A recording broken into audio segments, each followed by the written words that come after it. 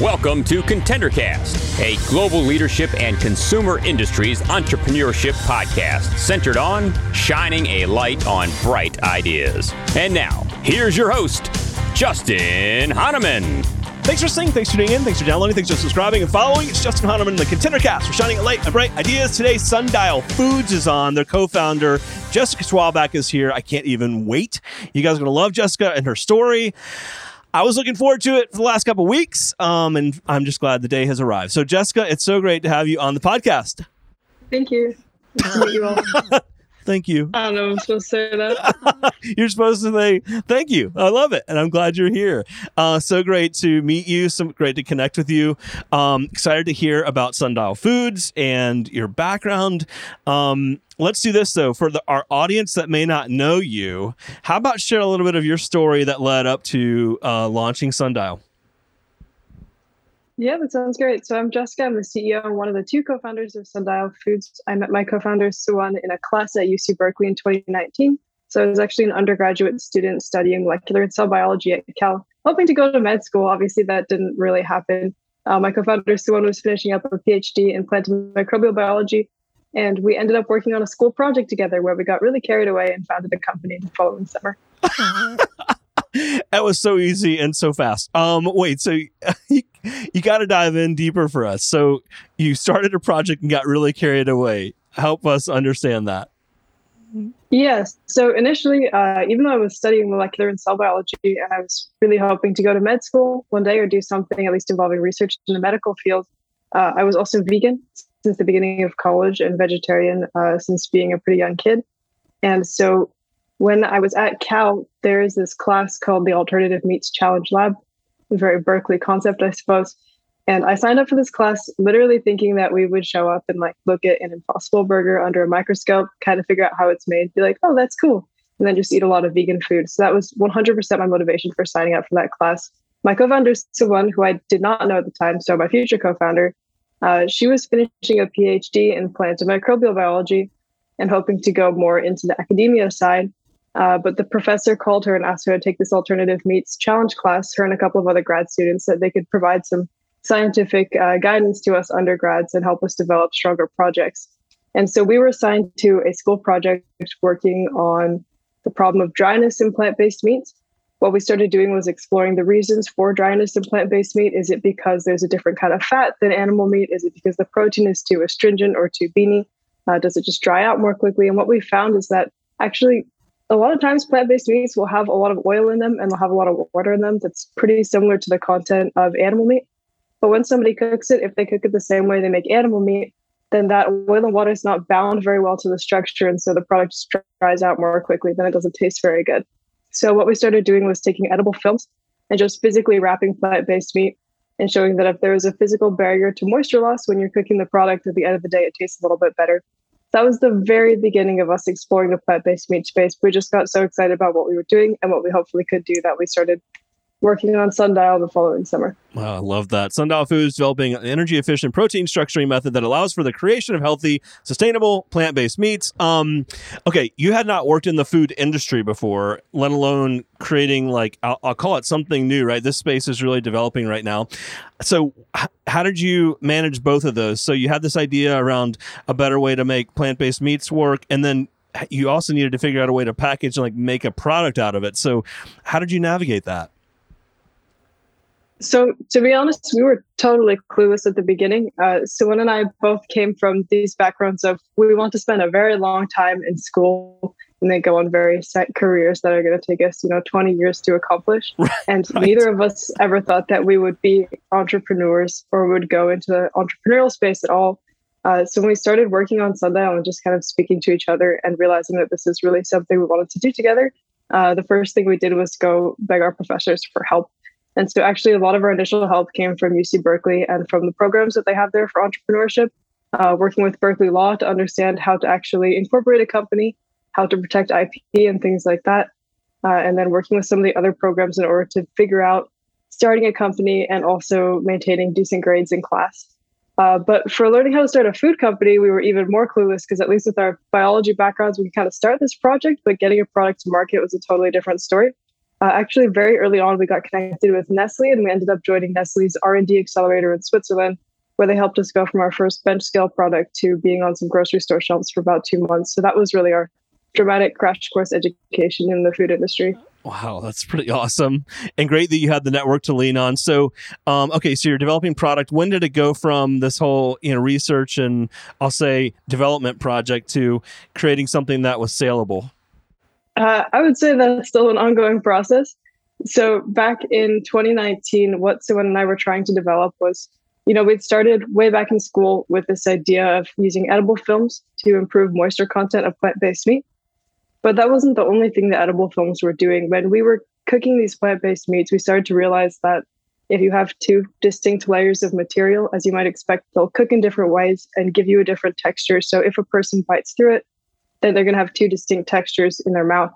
And actually, if you look at the animal meat eating experience, the majority of meat consumed in the US is not processed, which means it's more whole cut or from the animal. And that generally means that it has multiple different types of tissue in it that will create different texture experiences. So our whole idea was to go upstream and try and figure out how can we use plant materials to engineer these different tissue types? And then how can we one day combine those to create a cohesive product that if someone bites through it, if you took like a cross-section of our plant-based meat versus a cross-section of a whole cut of animal meat, we'd have those same layers of texture and the same organoleptic properties.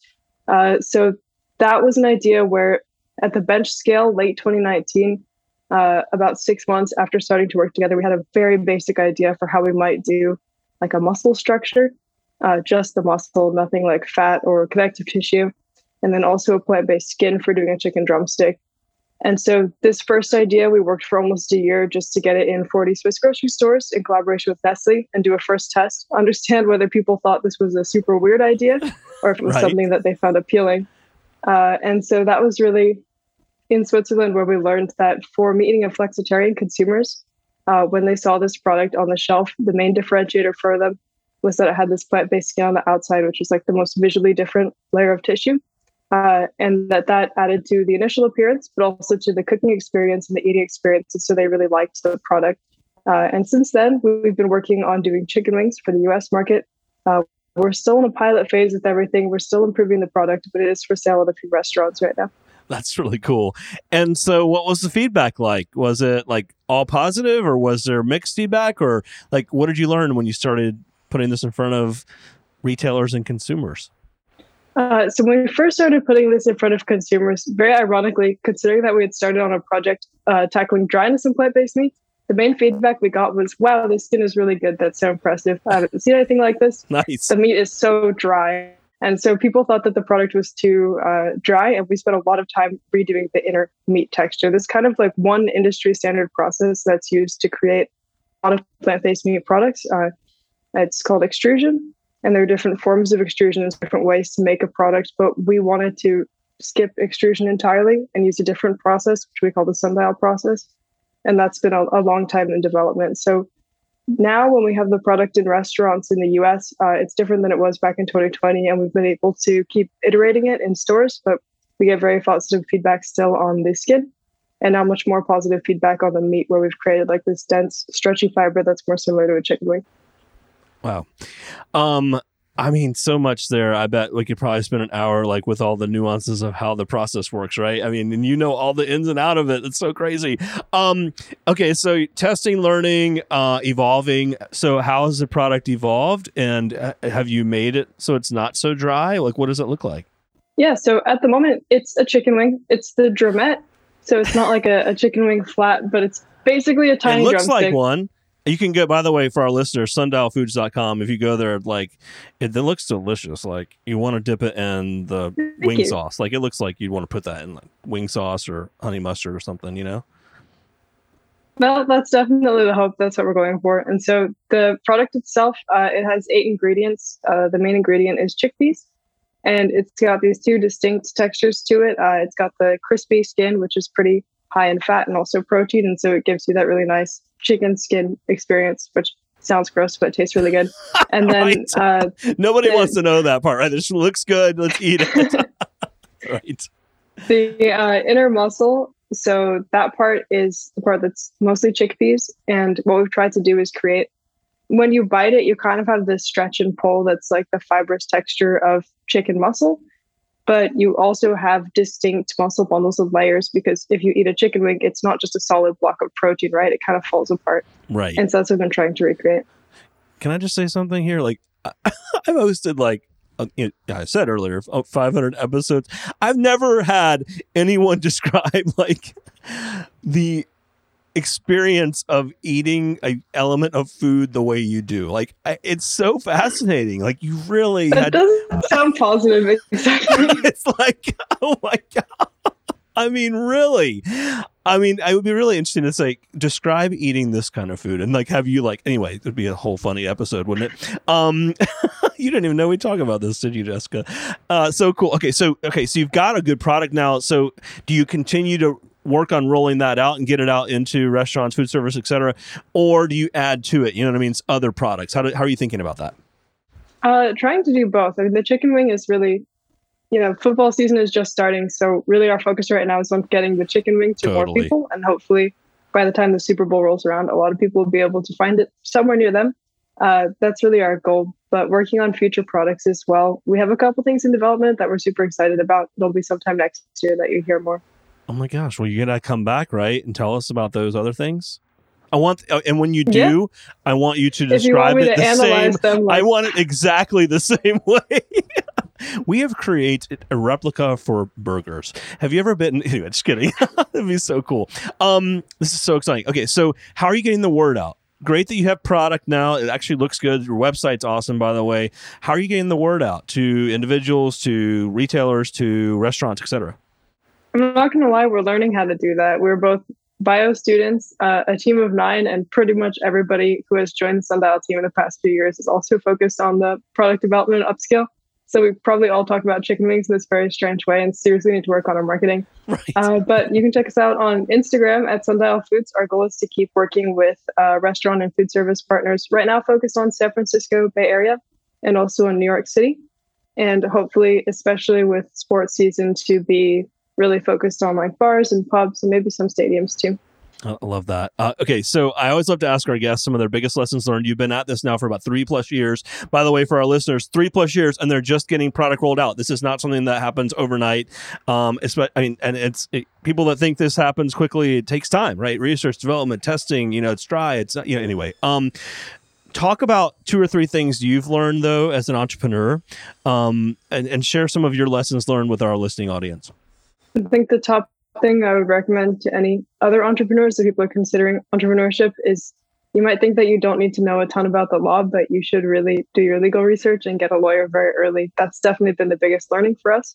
And the thing that we wish we'd spent more time on at the very beginning. Okay, so I can't let that go by without asking the reason why. Help our audience understand, like, why is it so important?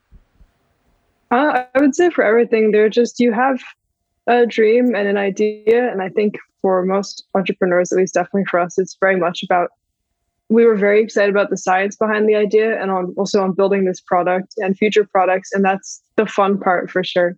And building the team that comes along with that as well.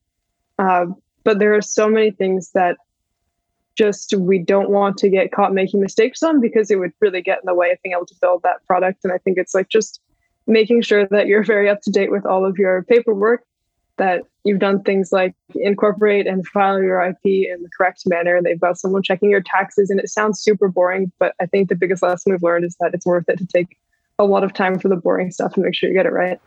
Right. Everyone gets excited about the flash, the branding, the packaging, right? I mean, it's oftentimes you forget about that. I'm guessing this is refrigerated or a frozen product. Is that right? Yeah. Okay, got it. And then you said co-founder. So I always love to ask this question too.